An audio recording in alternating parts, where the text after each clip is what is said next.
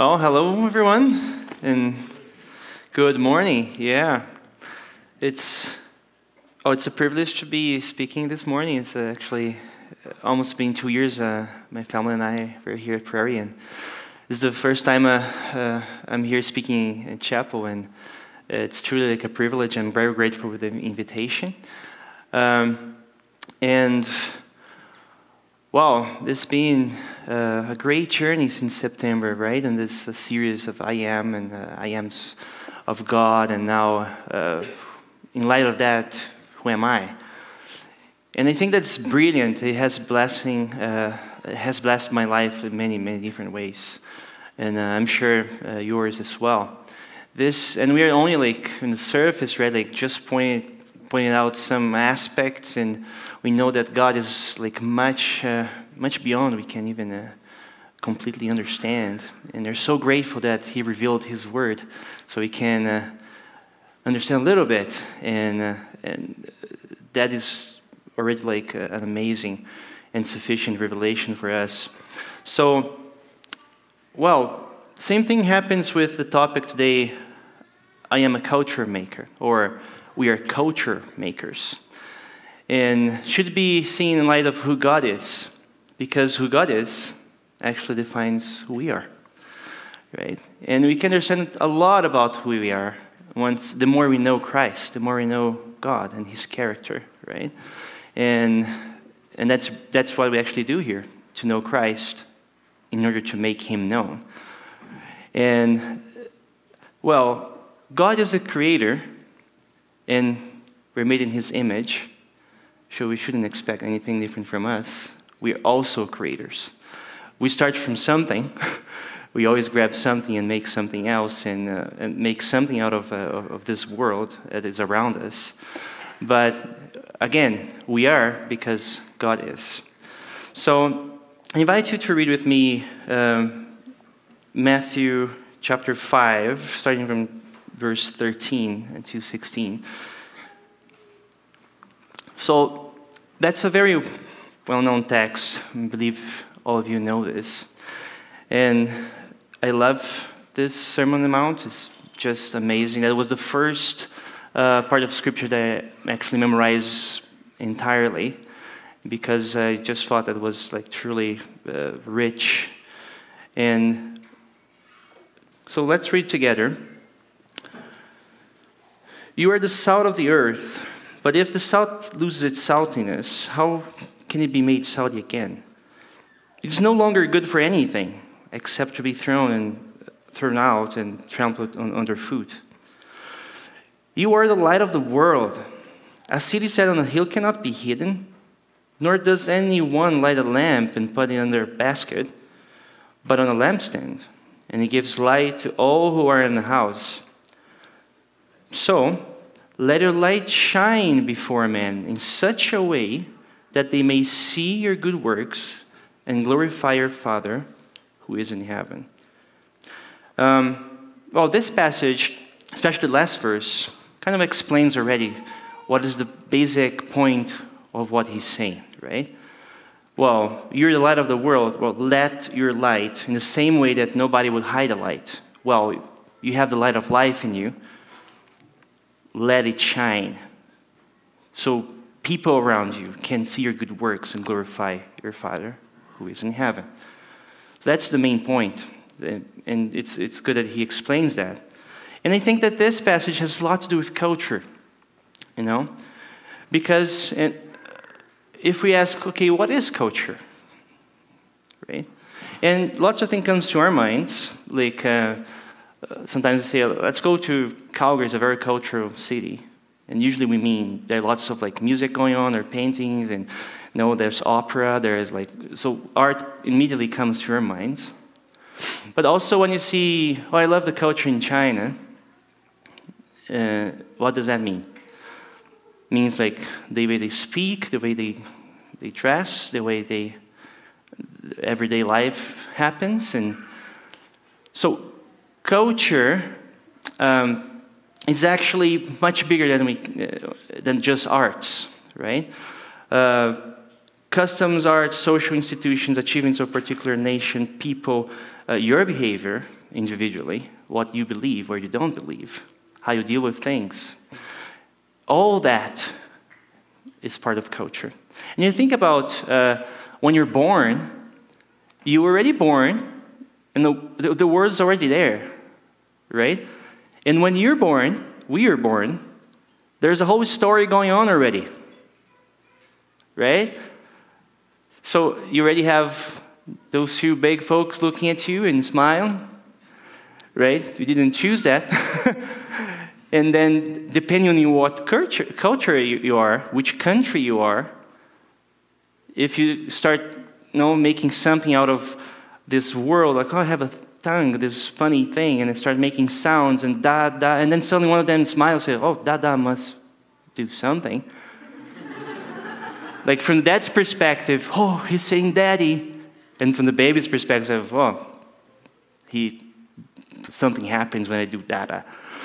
Let me do it again, And then, oh, they hug me. Dada, lots of dada. And then, but if you're in Brazil, our word is not daddy, it's papai. So usually sometimes the babies would first say mama, which is mamãe, which is mother. So depending on where you're born, even words that are privileged and emphasized are different. How you're going to grow up, what you believe, what you don't believe, how you feel. Or culture is all around us, right? Surrounds us. We're born in this world, and then we start making something out of it, right? We get the tools you have, the things you have available to you, your sounds, and then you start creating things immediately, right? And cultivating things that are doing all right. So even when you think about in Genesis, right, 2:15, when God creates man and woman, he says, cultivate and keep the garden. Right? So the world was there, was created. Now you guys cultivate and keep it. So, and then start forming and reshaping the world that they find themselves in and naming things, and that is already part of us, right?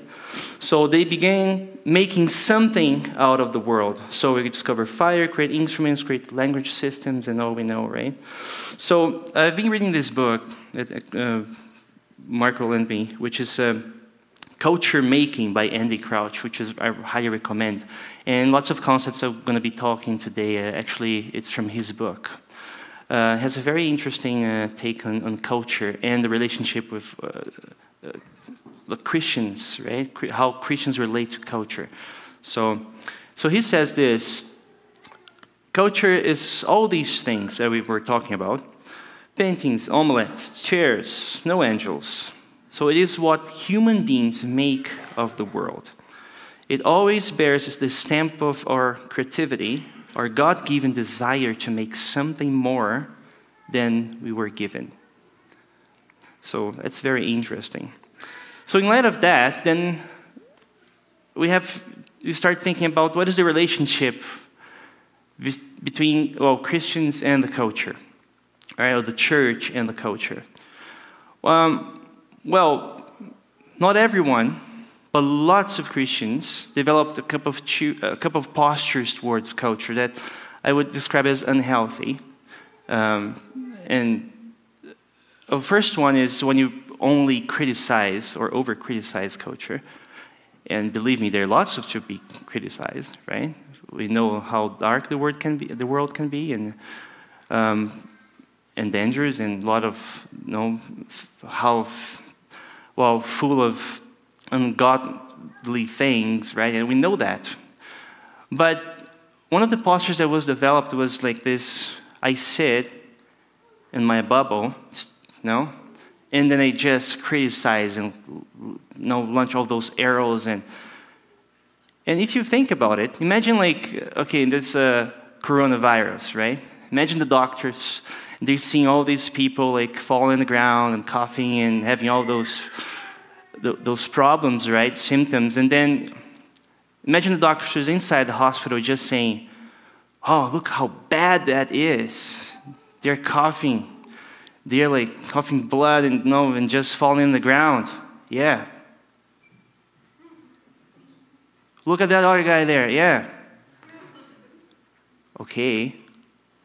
That's one posture, right? That you want to make something happen, then you go there and help them, stand up. Then you bring it to a hospital. Then you start treating them and start to figure out how you can help them. It's a very different posture. So first thing is, one posture is criticize and that's it, right? And we don't build any trust. We don't actually are contributing, creating anything. At the very, least we're just creating a culture of not creating culture or not contributing to anything. Another posture is, I would say the extreme would be consuming without even discerning, right? Which is, you just consume everything your neighbors do, everyone does, and you're just doing everything that everyone does. And you're just consuming culture as it is, but not adding anything to. You're just consuming. And that's very dangerous too, right? Because we should have discernment, we should criticize, but that we shouldn't stop there, right? Another thing is, when you consume, you also have another thing that sometimes happens, or a lot of times, right? When we take that culture, we're envious of that, and then we just give a little twist and put Jesus' name in it, and we make it our own, right? So we're consuming, and then sometimes we feel bad about something. No, that's pretty cool, and then just make that a Christian label, and now it's ours. And again, you're just reacting to culture. We're not actually thinking about how we can contribute to culture.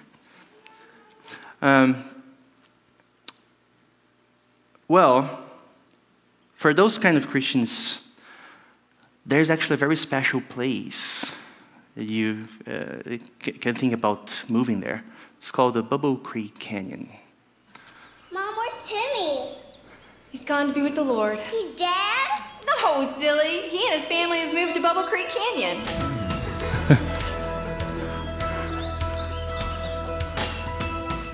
Do you dream of a day when you can drive to work without being forced to look at unchristian billboards and bumper stickers?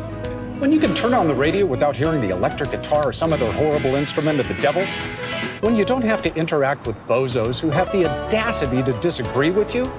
Well, at Bubble Creek Canyon, your dreams can come true. Hello. Or as we like to say at Bubble Creek Canyon, heaven-o. Bubble Creek Canyon is an isolated community nestled in 3,500 acres of magnificent and desirable real estate.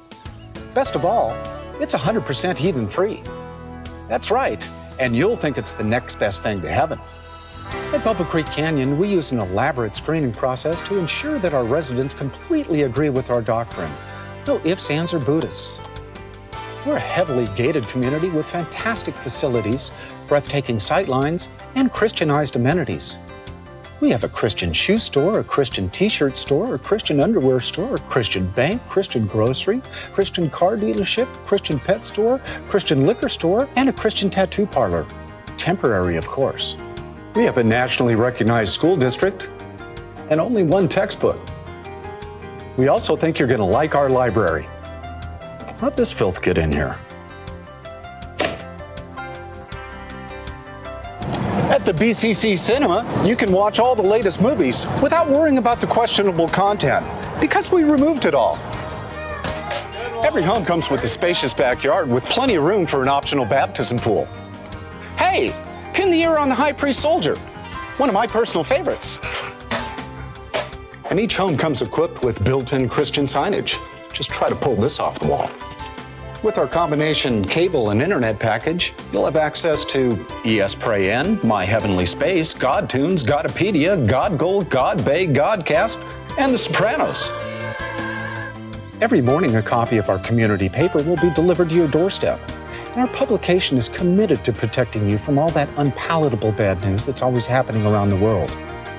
Our landscaping company, Holy Ground, will make sure that your front yard is always impeccably manicured.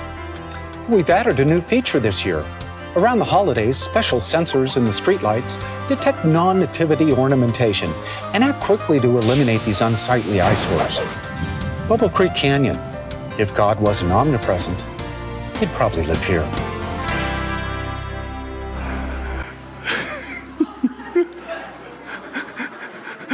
Oh, I can't even tell how many times I watched that. I would literally say, man, I have to stop and, and keep writing this. Oh, I don't even have a favorite line. They're all favorite. If God were not omnipresent, He would certainly live here. Oh, it's hilarious. Well,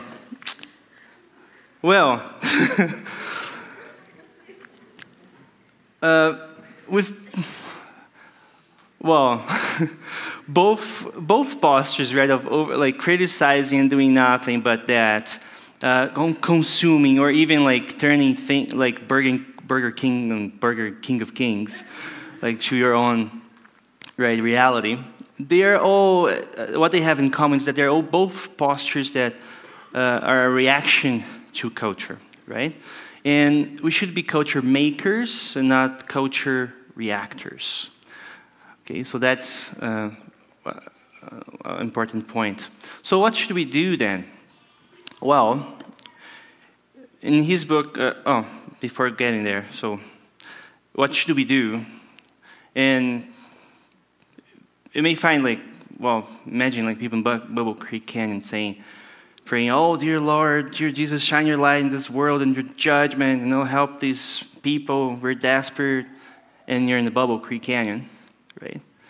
And Jesus probably answered, hey, read Matthew 13, right? Hey, just saying, my children, you have the light in you. You are the light of the world. So why don't you get out of under this basket and let your light shine so people can see your good works and glorify your Father who is in heaven, right? So that task was left to us, right? God is changing the world through us. We're not supposed to stay home, Jesus didn't say, what's supposed to do now? Oh, Jerusalem, then just create a small neighborhood outside Jerusalem and stay there to the end of the days. That's what he did, not definitely what he said, right? So, we are not supposed to live in the Bubble Creek Canyon. We live in the real world with real people, real spiritual and physical needs, right?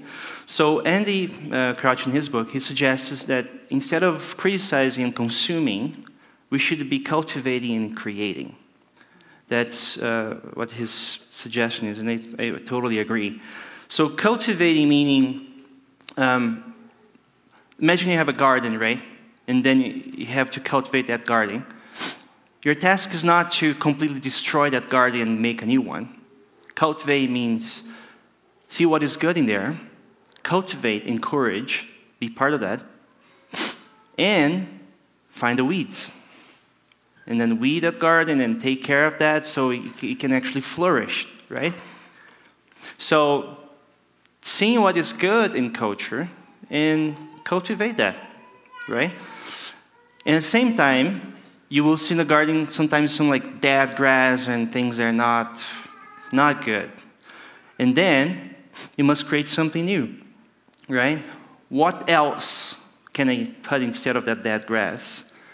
Right? What kind of flower? What kind of ornament or whatever? Right? So what is culture needing right now? What does culture need that it can add, that it can create, that it can contribute to culture, right? And that's a very different way of thinking, right? And by cultivating and creating, that's when you can actually bring biblical values, moral values, right? And God's light to the world. You can only change or shape culture by creating more culture, not sitting in your home, right? And so, for artists, sometimes that can be more obvious. Oh, yeah, you just write or paint or you're writing songs using Christian values, and that will, hopefully you write songs enough and they get exposed enough that they start becoming part of the culture. But actually that happens in every profession and area, right? Because again, culture is not only a piece of art. It's your habits, how you react to things, how you think, how you love, everything, right? You're changing the culture. So he suggests that we should cultivate and create through our calling. Now that's a very important thing, because one thing that sometimes I think that really limit Christians today is because there's a culture, and in my opinion it's not a biblical culture, a culture that you should do everything. And then suddenly you're overloaded. You're burned out because you're trying to do everything. And God is not calling you to do everything. We are a body. We complete each other. God is changing the world, not you or me. So you don't have to carry that weight. No, I'm here to change the world. You're part of that change, but that's not your entirely responsibility. You know what I mean? What you have to do is find your calling, listen to God's voice, get to know Him, love His word, and find your calling. What He's called you to do, me to do, right? So, and you be called for something, for a few things, but not for everything. Okay? And then through your calling, Andy suggested, your calling lies where grace and the cross, in the intersection of grace and cross. Meaning that, God gave you gifts, like in dreams, and He put those in there, right? He created you, and He already knows the plan is His, not yours, not mine, right? So He created you to be part of that plan.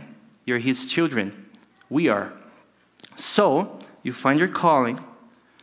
In that calling, grace means, first, that's where you belong. You feel that's where you belong, where you're like, as far as I can remember, music and teaching was always part of my life. They're both part of my life.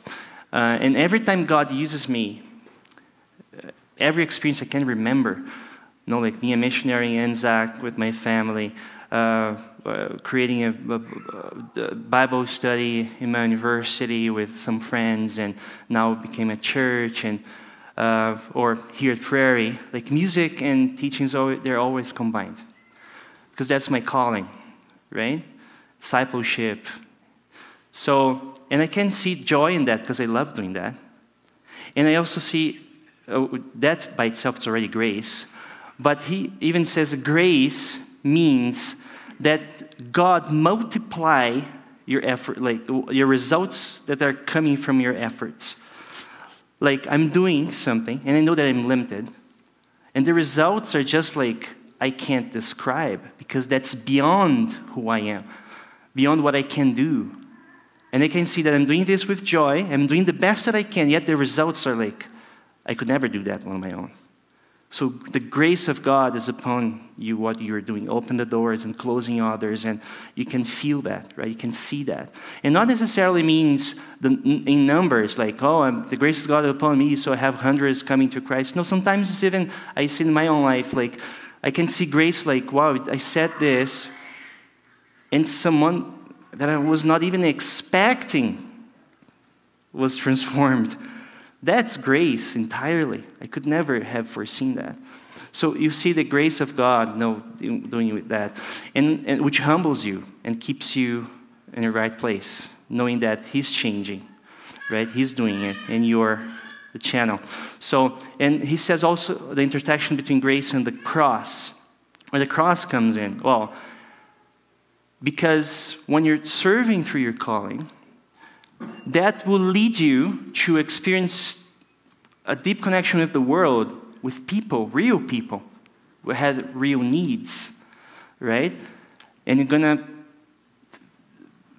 deal with that, right? You're going to have to experience that darkness and help people actually go down there and do things that are not as pleasant as you would imagine. Like, if you imagine, and that's also like, if you look at Christ, right? The grace, the healing, the serving, and then the cross, right? And also like being with people and crying with people. And so your calling lies in that intersection, right? There's Frederick Buchner says, in light of this, says, your calling is found where your deep gladness and the world's deep hunger meet. So when you find that hunger and people in need, that's going to be not easy, right? But that's what we're called for. Abundance and suffering, they walk together in our lives, right? As Christians, as we serve the world and people that actually need our grace and need to know Christ and His salvation. So that's why put your focus on imitating Christ, know Him, be filled with His Holy Spirit, right? Find your calling, listen to His voice. Do not, if I was, especially in Brazil, I always wanted to be a musician, but musicians don't make much money, especially in Brazil, believe me, in other countries. So there's this very specific future that everyone can see for a musician, playing some specific places and striving. But,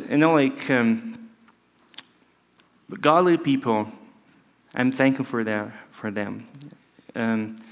Including my grandfather was a pastor and a great influence in my life. And he said, no, God called you to be a musician. That's clearly what makes your heart sing. And that's how you teach people. Every time you learn something new and come and teach your sister in the piano or teach someone else, you have to follow that. You see, you have to trust God and His plan for you. Success for Christians are very different than other people define out there in the world, right? Success for us is to be in the center of God's calling, God's will. That's how you're going to be successful. So not necessarily, and especially for artists, imagine songwriters, right? Or pianists or whatever. Success has a very clear face. Be playing concert halls and with huge orchestras and recording many albums and being famous and, not for Christians. Because success is being in the center of God's will for your life. So maybe for some songwriters, success means being in a church in North Territories, writing songs about what God's doing right there. And that's success. So, the opposite of Bubble Creek Canyon, in my opinion, looks like Almolonga in Guatemala. So, if you can see this video. Almolonga was an extremely poor village. This was a community in total poverty and alcohol addiction. Violence, ignorance, witchcraft, the occult, idol worshiping. Just 20 years ago, Almolonga was a dark and dangerous place. Suffered from poverty, violence, ignorance, and besides that, alcohol was the main problem. If you would go to Almolonga 20 years ago in the morning, 7 a.m., and walk the streets of Almolonga, you would have encountered many, many men just lying on the street because they were totally drunk. We had many jails because there were so many problems. Chief of Police Donato Santiago recalls that people were always fighting. Officials built 4 jails, but even they couldn't contain the problem. Overflow prisoners were routinely bused to a nearby city. Domestic violence was especially pronounced. During these dark days, the gospel did not fare well. Outside evangelists were commonly chased away with sticks or rocks, while small local house churches were also stoned. Evangelical Christians were a despised minority. On one occasion, 6 men shoved a gun barrel down Mariano's throat. As they began to pull the trigger, he silently petitioned the Lord for protection. When the hammer fell, nothing happened.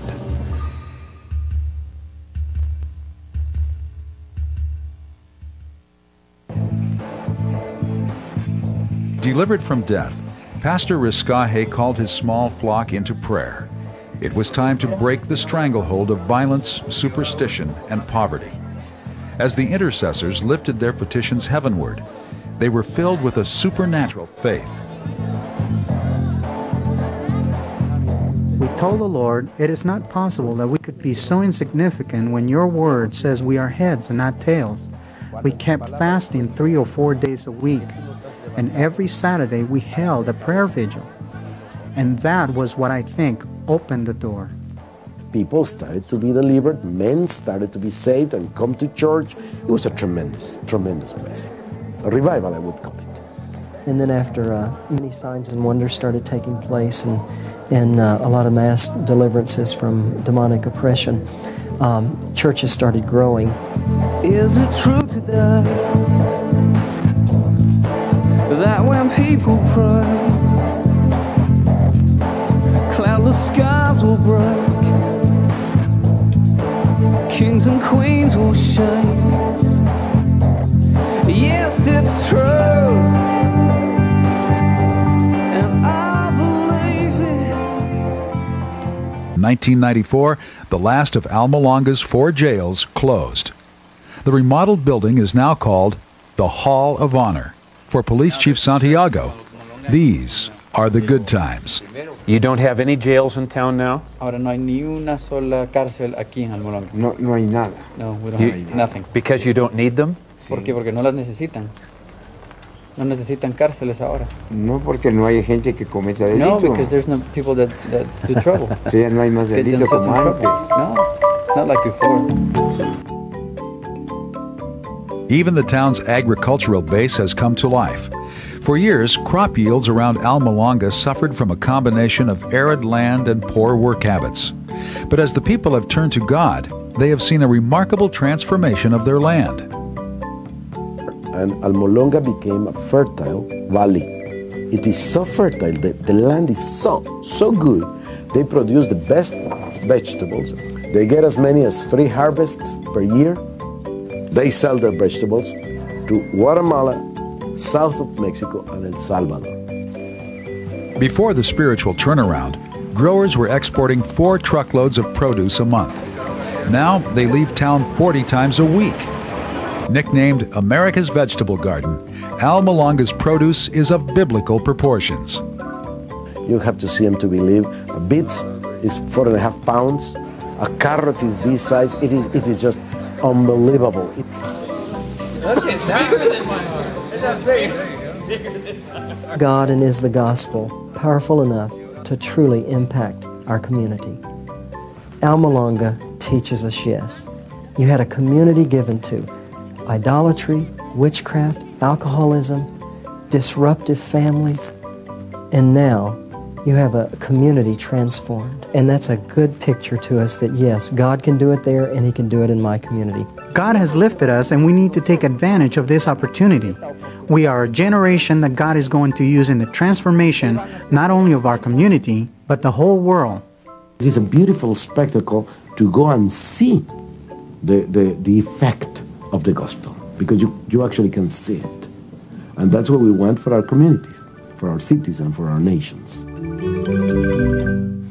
Yeah, that's for me, it's the opposite of Bobo Creek Cano, right? There are people that, God's people, that actually said, let's do something about it, right? Let's pray. Let's be filled with God's word. Let's be what we're called to be, right? Imitators of Christ. Let God's love flow through us and start making culture, shaping culture, right? By creating more culture, right? So instead of criticizing, consuming, let us cultivate and create through our calling. Let us be culture makers and not culture reactors. In the words of Jesus, let your light shine before men in such a way that they may see your good works and glorify your Father who is in heaven. Amen? So, yeah, that's it. Thank you. I think we have few minutes there for questions. If you guys, I can promise have the answers, but we have lots of awesome professors here too.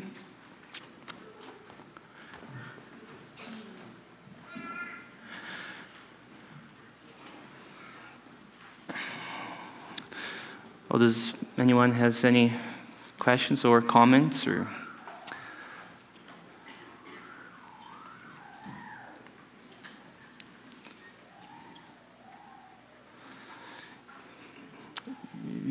If you do, you can raise your hand, and then they will bring a mic for you.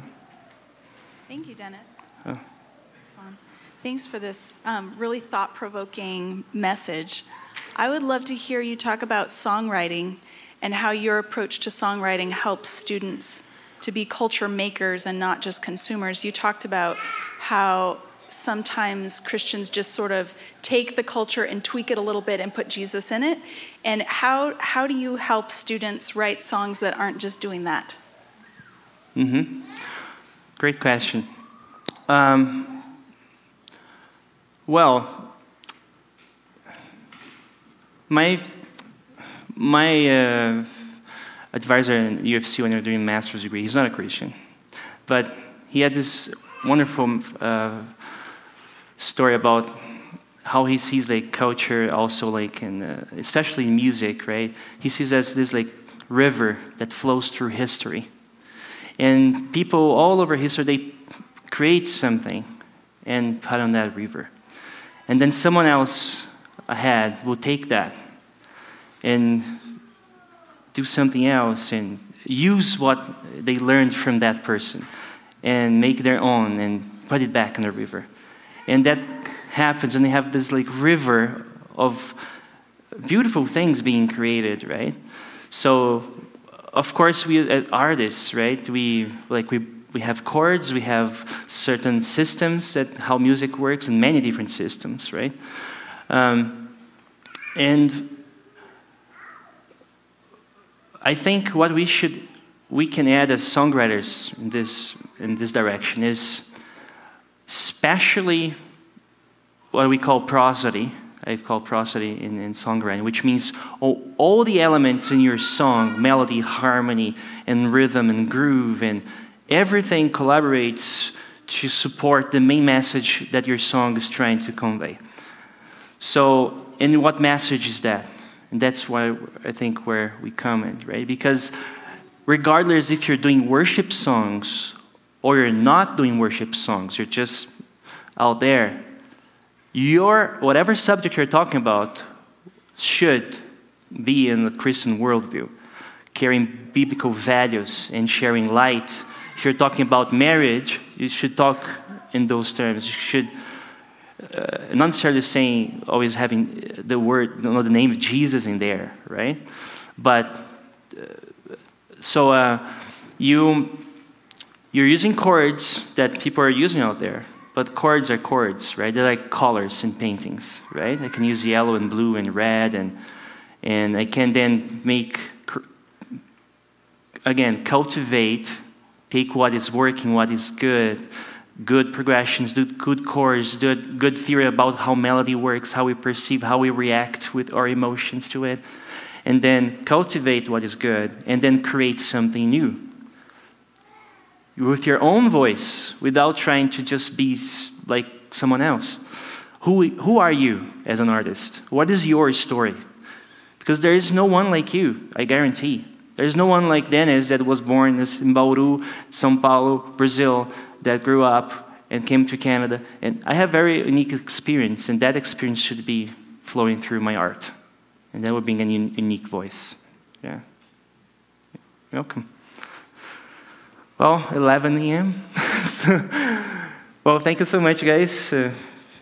God bless you, and have a wonderful day.